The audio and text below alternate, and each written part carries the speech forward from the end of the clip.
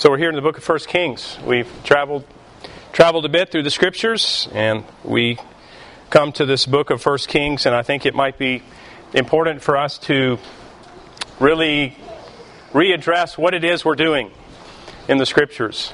We began in the book of Genesis, obviously. It was my goal, my purpose, trusting in a wise, approving providence that we might press on and look at really a bird's eye view, if you will, of all of the Scriptures, beginning in the book of Genesis. I'm persuaded that that's a very helpful practice for us to see the way the Lord is working progressively through the Scriptures. The reality is that likely most of us have never heard one sermon on the book of 2 Samuel, for instance, or on the book of Leviticus, or on the book of Obadiah, for instance. And so the reality is it's important for us to really consider the Word of God and its history for us. And so I was reminded this week of one of Dietrich Bonhoeffer's great works called Life Together. And Dietrich Bonhoeffer wrote a number of works. You may be familiar with his probably most popular work, The Cost of Discipleship. And Dietrich Bonhoeffer was part of what began to be called the Confessing Church in Nazi Germany. So Bonhoeffer was actually in America for perhaps a year as rumblings of the Second World War occurred, and Bonhoeffer had an opportunity to stay. But he decided very purposefully and intently that he would go back, suffer with the people of God. And in the nation of Germany at that time, there was much compromise in the church. And Bonhoeffer was part of what was referred to as the Confessing Church.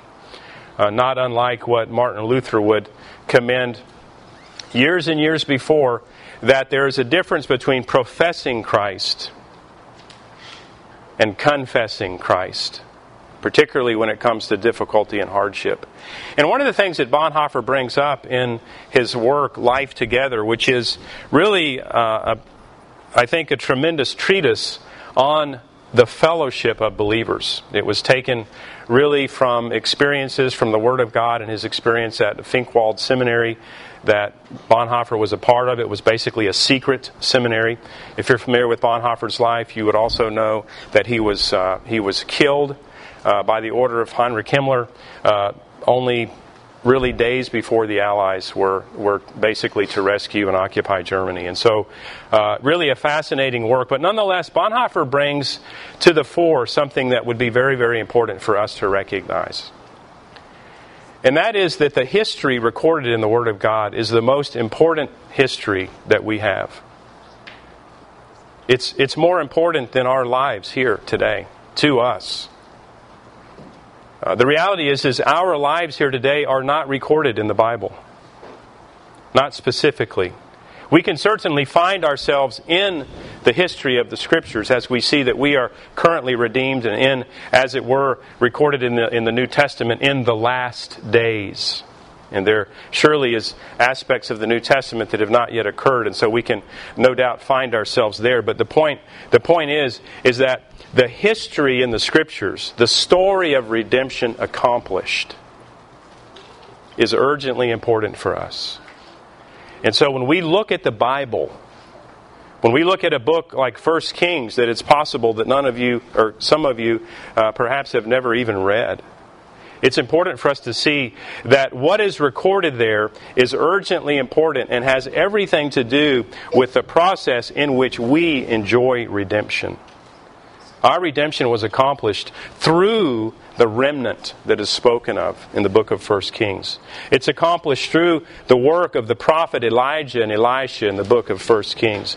It's accomplished through the sweep of history, and we're reminded of urgently important things in this book of 1 Kings. And that will also be true of every other book that we can look at in the Scriptures of the Word of God. Now, the other thing that Bonhoeffer brings up is this idea that we are inclined, and while he doesn't mention Elijah, we are, Lord willing, going to focus on Elijah today and on the king Ahab of Israel, on his wife Jezebel, and on the other works that we see there in the book of 1 Kings. But nonetheless, we also are inclined to do as Elijah does, to be drawn into our own struggle, right?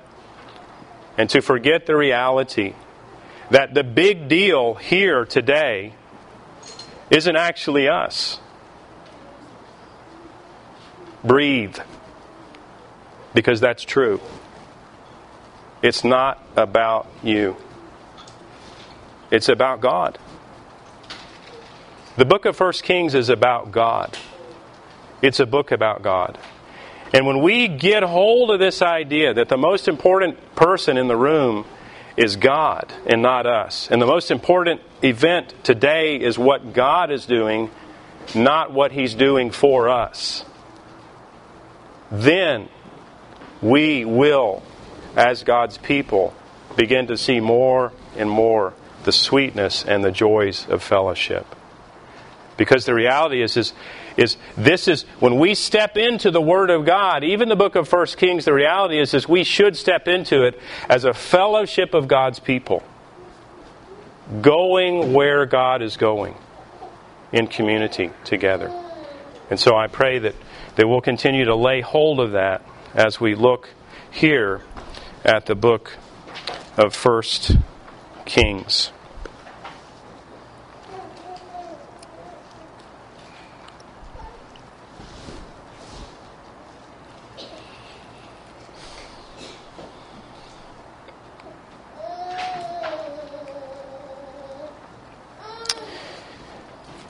So what we have in the book of 1 Kings really is a kingdom divided. We know that the kingdom was together with the first king. Children, who was the first king of the monarchy in Israel?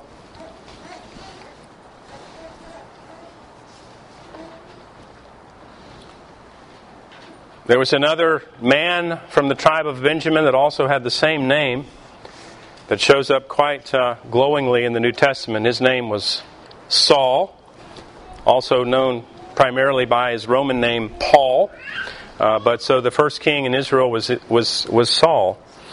And then the next king we see was anointed was King David, and his son was Solomon. And after Solomon, then the kingdom was divided. The kingdom was divided between Judah and all the rest of Israel. And we see that the line of Christ and the redemption was running through the tribe of Judah, and we see that all throughout the Scriptures. But we also see that God, of course, very kindly commended His work and made promises to the leaders in Israel as well. But in this book of 1 Kings, we have immediately following Solomon, we have Jeroboam. And although he was visited by God, he did involve himself immediately with golden calves. He foolishly forgot history. But nonetheless, in Israel you had Jeroboam, Nadab, Baasha, Elah, Zimri, who only reigned 7 days, Omri, Ahab, and Ahaziah. And then in Judah you've got Rehoboam, Abijam, and Asa, who is recorded as a good king, and his son Jehoshaphat also recorded as a good king. We know that Ahab ruled during the time of Asa and Jehoshaphat. So Asa and Jehoshaphat were kings of Judah, and we'll focus on that period of time along with Ahab, who was the king of the rest of the nation, Israel. Now, I'd like to bring up something about Jeroboam here, just really as an aside. When we look at Jeroboam, so Jeroboam was drawn by God to lead the nation of Israel after it split, and Rehoboam was in charge of the nation of Judah. And so what we see here in the book of 1 Kings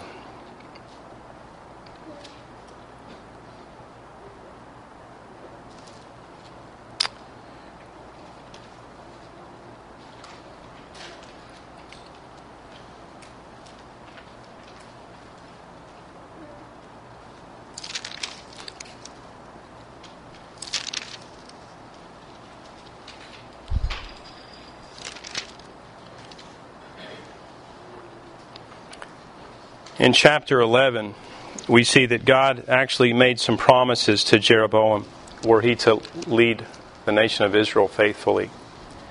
And then we see also later on in the book here in 1 Kings chapter 12 that Jeroboam actually creates golden calves and turns away from the Lord immediately. And the point that I want to bring up very briefly with Jeroboam is that I want to encourage you to recognize that when we attribute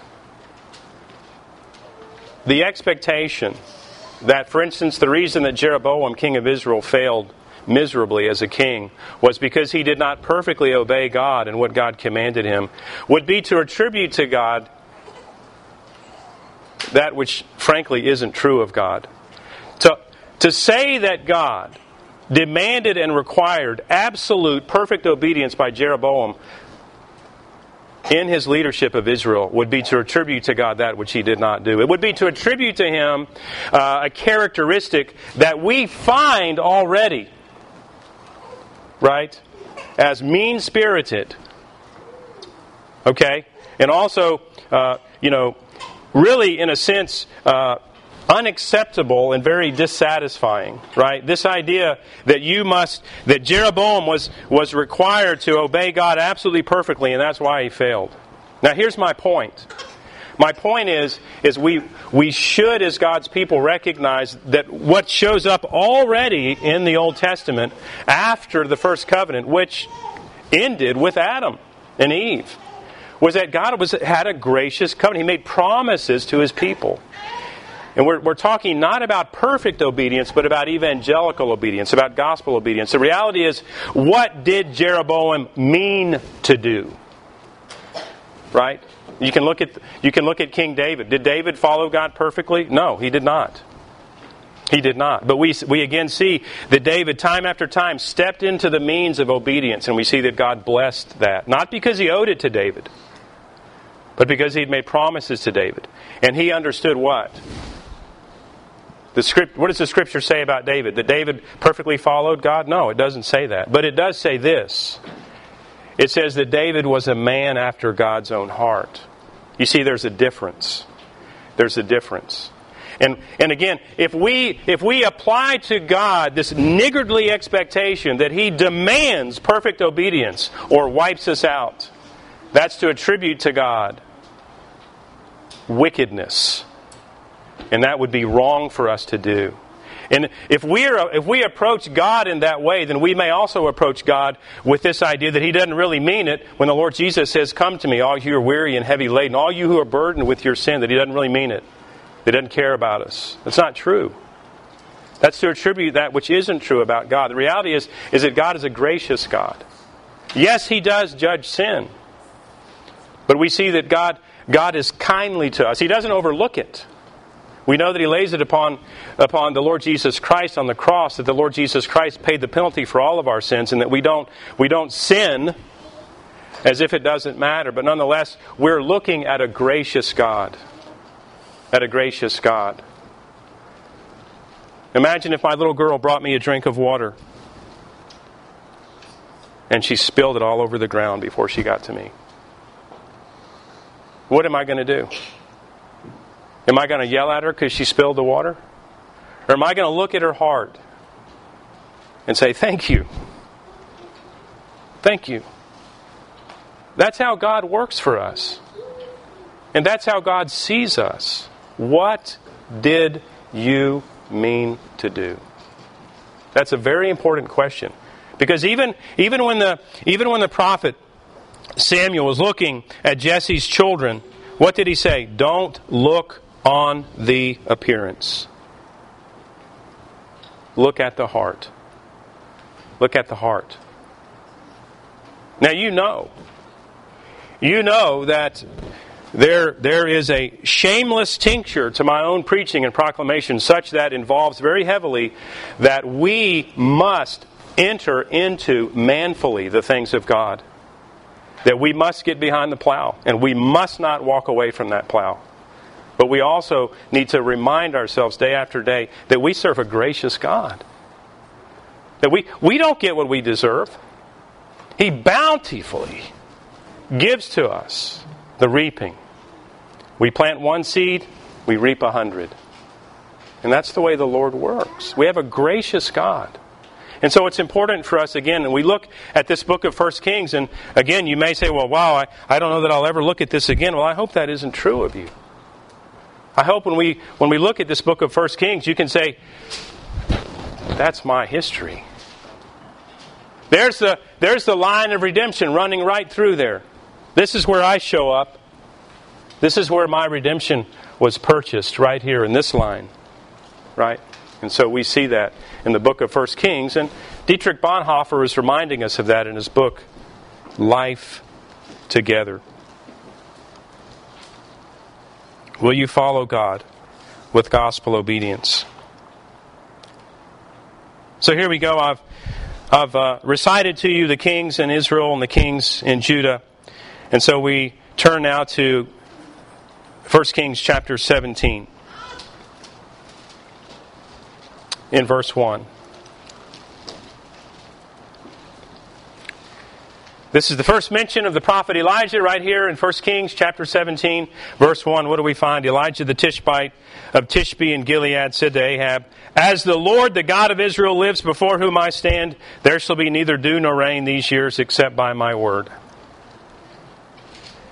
Now Elijah is like a Melchizedek figure. We know nothing about him.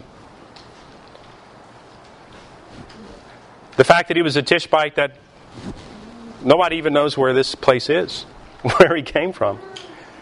And he says, "The God that I stand before has declared to you that there will be no rain."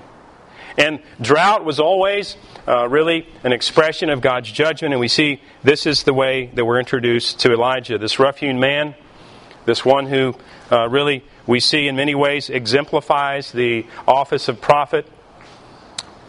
It appears that he had a hairy cloak, as it were. He placed that on the shoulders of Elijah as he anointed him. And we also see that the Elijah of the New Testament, the John the Baptist, also was a man, a rough-hewn man that lived in the desert, not unlike Elijah. And so here we go. And this one that will go toe-to-toe with Jezebel, we could say the same thing of him that was the Lord Jesus said of John the Baptist. What did you expect to find in the wilderness? Did you expect to find a man that was dressed in fine clothing? No. No, you should expect to see the rough-hewn man of Elijah, and that's what we have right here. He shows up on the scene as if out of nowhere, like a lightning bolt at midnight. Now, so there's Elijah. Now let's look over here in chapter 18. Elijah confronts Ahab. In verses 1 through 6 here, the Bible says, "After many days the word of the Lord came to Elijah in the 3rd year." This is the 3rd year of the drought. "Go show yourself to Ahab, and I will send rain upon the earth." And so Elijah went to show himself to Ahab. Now the famine was severe in Samaria, and Ahab called Obadiah, who was over the household. Now Obadiah feared the Lord greatly. And when Jezebel cut off the prophets of the Lord, Obadiah took 100 prophets and hid them by 50s in a cave and fed them with the bread and water. And Ahab said to Obadiah, "Go through the land to all the springs of water and to all the valleys. Perhaps we may find grass and save the horses and mules alive and not lose some of the animals." So they divided the land between them to pass through it. Ahab went in one direction by himself, and Obadiah went in another direction by himself. So there you have it. That's the state of affairs of the drought here. So Obadiah is a significant figure in the administration of King Ahab. It doesn't appear that this is the Obadiah that had the book named after him as a minor prophet, but nonetheless, this Obadiah did honor the Lord, and at great expense to himself and also great difficulty, no doubt, and great danger in the eyes of the wicked Jezebel, he took 100 prophets and provided for them and kept them away from Jezebel.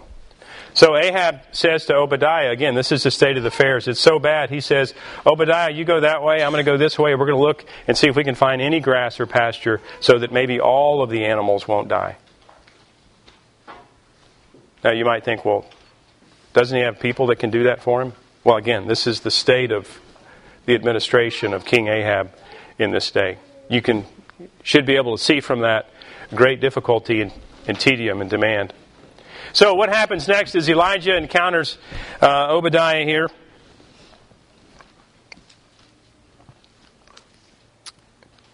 And in verse 7, as Obadiah was on his way, behold, Elijah met him. And Obadiah recognized him, fell on his face, and said, "Is it you, my lord Elijah?" And he answered him, "It is I. Go tell your lord, behold, Elijah is here." And he said, "How have I sinned, that you would give your servant into the hand of Ahab to kill me?" In verse 12, "As soon as I have gone from you, the Spirit of the Lord will carry you, I know not where. And so when I come and tell Ahab, and he cannot find you, he will kill me, although I, your servant, have feared the Lord from my youth." Now, you'll search high and low to find any humor in the book of 1 Kings, but it's right here. There's a little bit of it here anyway. So what's happening here is that here's Elijah. He encounters Obadiah, and Obadiah knows who he is, right? Elijah is obviously a well-known prophet, and he has a reputation for being quite elusive and difficult. And so he says, "Obadiah, go tell Ahab that I'm here, that we're going to meet." And Obadiah says, "What, do you hate me or something? Are you trying to get me killed?" Like, right. I'm going to go tell Ahab that you're here, and then when I bring Ahab here, you're not going to be here, you're going to be somewhere else. And so that's how it goes. But nonetheless, we see that Ahab and Elijah do meet one another.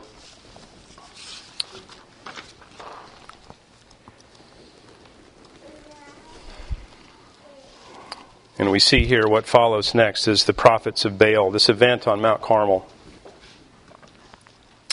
And so what we have on Mount Carmel is 450 prophets. Children, that's a big number. There's a lot of people in 450. You know, that's like 7 or 8 times how many people are in this room right now. So all those folks, they weren't merely Baal worshipers, right? They were prophets of Baal. Right, these were folks that had significant commitments to this one who wasn't in fact God, to this false god Baal. And so what occurred with Elijah was that he asked that all the prophets of Baal would gather on Mount Carmel, and he had them set up a sacrifice for their god Baal to consume that sacrifice, and then later he would set up a sacrifice for God. And the point is that Elijah would bring this whole thing to a head, as it were. And we see in verse 21 of chapter 18 this very, very interesting term. I should have put it in one of the key words for today. In 1 Kings chapter 18,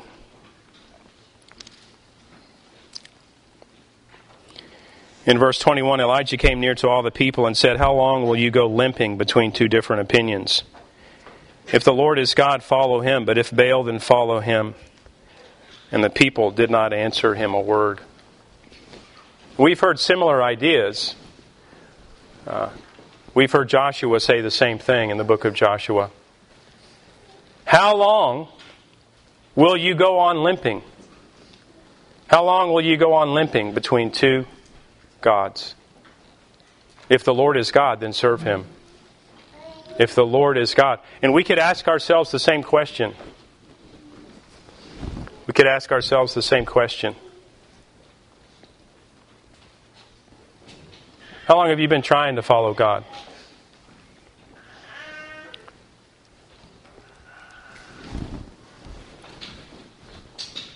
What does Elijah say to us today? Quit trying. Do it. Follow the Lord. How long will you go limping between the false God and the true God? Right? How long will you hesitate? How long will you be reluctant? How long will you not look to God? And so that's what Elijah has for all the people gathered there. And so he gathers up again the prophets of Baal, and it was normal for them. Kyle and Delich say it was normal for them to, when they would gather up their sacrifice, they might, in the little hollow places, put a flame there so it would look like it was miraculously lit. But nonetheless, so again, there's a little bit of humor in 1 Kings as they try to appease a God who is no God to come and eat up this sacrifice, and of course nothing happens. And then in 18 verse 38 we see that the prophet Elijah sets up his own sacrifice such that God would consume that sacrifice, and he has his helpers dump water on the sacrifice so that it would be undeniable when the Lord completely consumes everything there. And in 18 verse 38 the Bible says this: "The fire of the Lord fell and consumed the burnt offering, and the wood and the stones and the dust, and licked up the water that was in the trench. And when all the people saw it, they fell on their faces and said, 'The Lord, He is God. The Lord, He is God.'" Did you ever wonder about God? Did you ever sort of secretly demand that He step into your life and that you require of God that He would declare Himself in your life? Well, He's done it right here in 1 Kings chapter 18. This is your history here. Right? You want to know who God is? You want to be awestruck by this God? And we'll see Elijah again when he goes to the cleft in the rock, the same place that Moses saw God, saw the glory of God. Elijah goes to that same place. He travels 200 miles and goes to Mount Horeb, and there God reveals Himself. And the reality is that Elijah's mind was drawn away from the awesome power of God to his own difficulty and demand, and God said, "Yes, I'm all powerful." And here's the opener for me. Here's the opener for me: a whirlwind that breaks rocks and stones, an earthquake and a fire, and all those things announce who I am, and I'll come to you in a whisper. This is our history. This is God declaring Himself. You ever wonder about who God is? Is He the true God, the real God? Well, just go back and look at 1 Kings chapter 18. Right there, right then and there. The false gods obviously expressed in Baal, and the true God is expressed in Yahweh, Israel's God, the one true God. What happens? Well, Baal shows himself to be nothing, and God shows Himself to be the one true God. The Lord sends rain. Verse 41 of chapter 18, Elijah said to Ahab, "Go up, eat and drink, for there's the sound of the rushing rain." It's happening. You better take your chariot and get home, because pretty soon all this ground that you're going to try to cover to get home is going to be covered in mud. And your chariot wheels are not going to roll on that, so you better get on ahead home. And so what happened is rain came. And just as God had indicated, and that's what occurred. And so the hand of the Lord was on Elijah. Verse 46 of chapter 18, the Bible says the hand of the Lord was on Elijah, and he gathered up his garment and ran before Ahab to the entrance of Jezreel.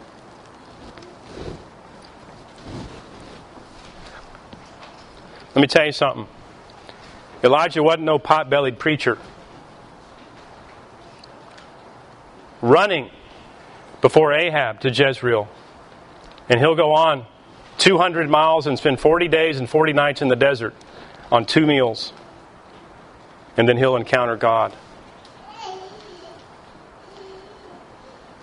And what we find in the book is that apparently he was a little bit tired after that.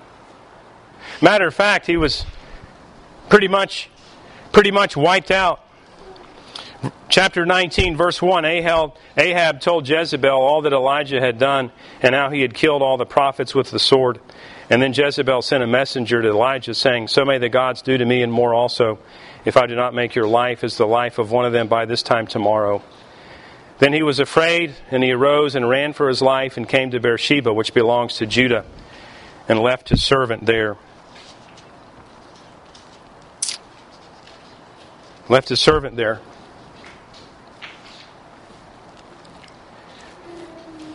Not sure why he did that.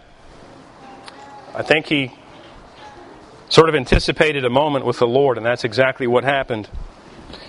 Now, so what's going on in the life of Elijah right now? This apparent ministry failure, that in witnessing the display of the vindication of the true God over Baal, slaying 450 prophets of Baal, he didn't silence, slow down, or turn the vengeance of the wicked Jezebel, very resourceful as she is, or bring about a thoroughgoing revival. That didn't happen. Didn't look like it happened anyway. And so what we have here is Elijah in absolute distress. Absolute distress. He goes and is cared for by God. He sat down under a broom tree, chapter 19, verse 4. He asked that he might die, saying, "It is enough now, O Lord.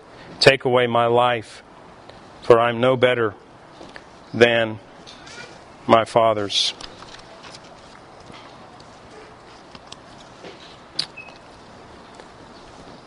Now, the idea here isn't that Elijah thinks he's better than his fathers, but the idea is that Elijah is an old man at this point. And basically he assesses his life and he says, you know what?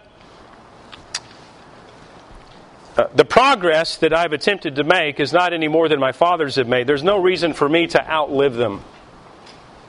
In other words, I've worn out in ministry. It's time for me to go to heaven. Now, we notice that God has another idea, but it's important for us to see what's going on in Elijah's mind right now. What does he want? He longs for people to worship God. He looks around him and he sees a culture that is turned away from God, wickedly, studiously, decidedly.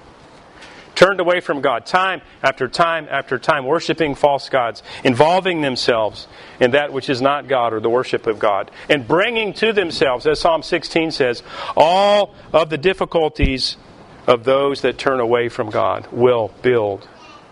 The Bible says in the book of Proverbs that the way of the sinner is hard. The way of the sinner is hard. And the reality is that judgment comes after the sinner. That's why we so desperately need a Savior. But this is what Elijah longed for. He longed for people to worship the one true God. He longed to see a thoroughgoing revival in the nation of Israel. He longed for God to come and to bring judgment on those evildoers who were studiously working against the things of God. And he was exhausted, absolutely. And so God asks him this question. He asks him this question twice, and Elijah responds in the same way twice.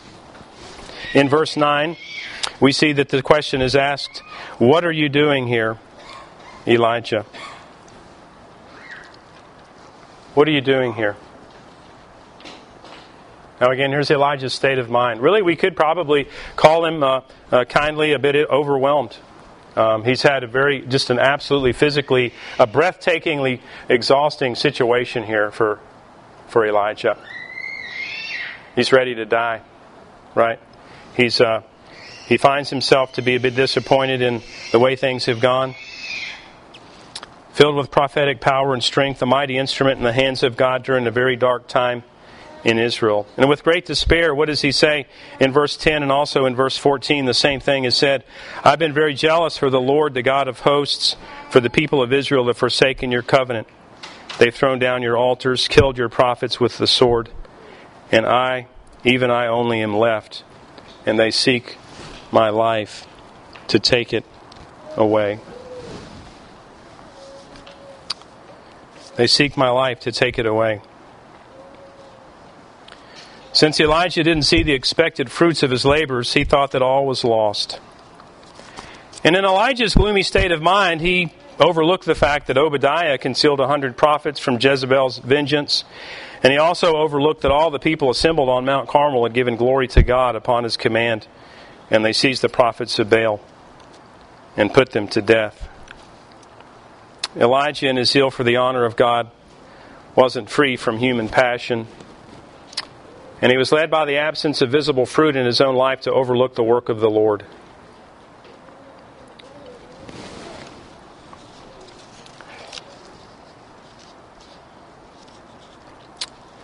There is tacit reproof here in Elijah's words to God. Not unlike perhaps the way Peter would speak one time recorded in the Gospels to the Lord Jesus Christ when he attempts to manage Jesus. That's always a bad idea. The Lord Jesus doesn't need a manager, and God doesn't need for us to tell him about how things are going. And so Elijah, really, there is a bit of a tacit reproof here when he talks to the Lord, and the idea kind of is this. Basically, I'm the only one here working, and because you've kind of slow-rolled this whole thing, I've suffered for that. And if you could sort of speed it up a little bit, then, I would maybe have a little bit better life here. And I would really love to see, the entire nation of Israel worship you in a loving manner and so forth. And so we see a little bit of that in Elijah right here. But I think what we really should attribute that to is the idea that Elijah was human. He was human. Elijah was a faithful man, and he should absolutely be recorded in our own minds, as is revealed in Scripture, as that of a faithful man, one who was urgently desiring to see God honored as he should. And so we see here that he's brought to this cleft of the rock on Mount Horeb, and God reveals himself for who he is.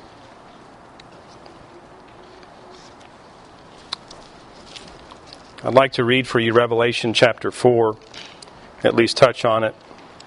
I draw your attention to Revelation 4.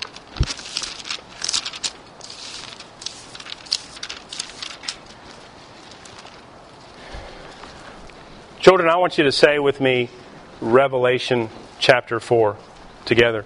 Revelation chapter 4. Revelation chapter 4. Yeah, it's okay. Go ahead and say it out loud. Revelation chapter 4. Yeah, Revelation. Now, so here's what I want to encourage you with. If you ever wonder what God is up to, if you ever wonder about the glories of God, the awesomeness of God, then I urge you to turn to Revelation chapter 4 and just get a glimpse of what's actually happening in the world. This is what's happening in heaven right now at this moment. And we know that John saw this and recorded it for us. John says, "After this I looked, and behold, a door standing open in heaven, and the first voice which I had heard speaking to me like a trumpet said, 'Come up here, and I will show you what must take place after this.' At once I was in the Spirit, and behold, a throne stood in heaven with one seated on the throne, and he sat there who had the appearance of jasper and carnelian, and around the throne was a rainbow that had the appearance of an emerald. Around the throne were 24 thrones, and seated on the thrones were 24 elders, clothed in white garments with golden crowns on their heads. From the throne came flashes of lightning and rumblings and peals of thunder. And before the throne were burning 7 torches of fire, which are the 7 spirits of God. And before the throne there was, as it were, a sea of glass like crystal. All around the throne, on each side of the throne, 4 living creatures full of eyes in front and behind. The first living creature like a lion, the second like an ox, the third had the face of a man, the fourth living creature like an eagle in flight. And each of them was saying, 'Holy, holy, holy is the Lord God Almighty, who was and is to come.'" We've got to get hold of this. Every day, every moment of every day. That's what's happening. That's reality. And we step into reality in 1 Kings right here. We step into the reality of what God is doing. We step into the reality of redemption accomplished for each of us. And it's important for us not to, in our humanity, be overwhelmed with the situation of our own day. Yes, we must manfully enter into what it is that God's given us to do. But the real question is, what is God doing? And what am I doing here? What am I doing here, right? And what is God doing? Now, indulge me for a few moments here as I consider some application. Some application here from the book of 1 Kings, particularly with Elijah's encounter with the prophets of Baal and with an awesome God at Mount Horeb. Many are drawn to our fellowship due to, we trust, a God-given persuasion that the church militant must actively stand against the wicked cultural forces pressing into our very lives and homes, and that God intends to be present in us via the Holy Spirit, to be the remnant of the kingdom in our day and to sweep all the elect into the kingdom. Not unlike soldiers in battle whose assigned units have been ravaged by war, we are drawn together and form a new battalion for the Lord as the battle continues. In this, we enjoy fellowship at its very pinnacle. Friendship at its very pinnacle is combat friendship. There is no duplication for that. And that's what we enjoy. That's the reality of where we are. That's who we are as God's people, right? However, we also have inclinations due to the intensity of the battle and the mettle in those who step into the fight of faith. We have challenges. This is what I'm saying. The people who are called to enter into this fight of faith, as the Apostle Paul says, are a people who have certain mettle and inclinations in their own psyches and souls that sometimes are a challenge. And one of the greatest failures that I had as a chaplain in the United States Navy serving the Marine Corps is that I did not take into account the absolute intensity and the nature of a man that would command thousands of Marines and what that would mean to his family. That he might treat his family like the Marines. They aren't Marines. They're his family. That he might treat his wife as the executive officer of his unit instead of this one that God has given to him to love and to be his counselor and friend. And so it's very, very important for us to recognize that we are in the battle of our day, but that we also must look to these things that must be dealt with. We forget the need for nourishment. We're humans. We overlook the good others do. We obsess over differences the best of men disagree on. We allow the battle to eclipse our devotion to God and one another. We lose the sense of wonder as we consider our awesome God. We may even quietly reprove God for His management of the universe and the kingdom of God. Hear me now. Warfighting effectiveness can in some ways be described not only as the direct result of intentional actions, but as a byproduct of the well-honed and maintained ethos of the fighting unit. Devotion to God, country, and comrades was at the forefront of, for instance, the boys of Pontotoc on the 6th of June, 1944. Here's my point. You would be shocked, but were you to listen to the most brutal of warfighting commanders, he would tell you this. What is the very foundation of the warfighting effectiveness of my unit is their love for one another. You would be shocked to hear that from him. But it's absolutely true. And the point that I'm making is this, is that we see this in the book of 1 Kings, is that the ethos of our combat fellowship and friendship, from that will be the byproduct of warfighting effectiveness, of this effectiveness to take the kingdom by force, joyfully entering into the challenges of our day. And that's what we see here in this book that we're called to. Development of our fellowship is an absolute necessity for gospel effectiveness. Our growing focus on God, the God of the whirlwind, the God of the earthquake, the God of the fire, and the God of the whisper. If we lose sight of the awesomeness of God and what He is doing, we will then walk away from that which we desperately must have. And that thing which alone validates who we are as God's people. What is it? It's revealed in the book of 1 John, the same one that wrote about the awesome God in Revelation chapter 4. They will know we are Christians by our love. Our love one for another. The fact that we love God, we love His Word, and we love His people. Now, our growing focus on God, His glory, and actions in our world, and our stubborn insistence, I say, in loving each one in our fellowship well, which may involve challenging discussion, awkward repentance, and unfamiliar kindness, will absolutely describe how this must go.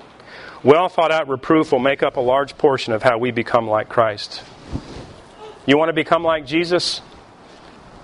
Stand by. Stand by, because you know what? It's going to take reproof. It's going to take somebody coming to you and saying, you know what? This is off the mark. And we all need to be faithful in Christ together. And let us delight ourselves in the glory of God revealed in the way that we love one another well. Now, those of you who are not yet redeemed, those of you who don't know Christ, you must join us. We are going to the only place that represents life. There is no other destination. Everywhere else is death. Only with Christ is life. Only with Christ is life. And the Lord Jesus says, and has certainly authorized me to say as well, come with Christ. Follow Him.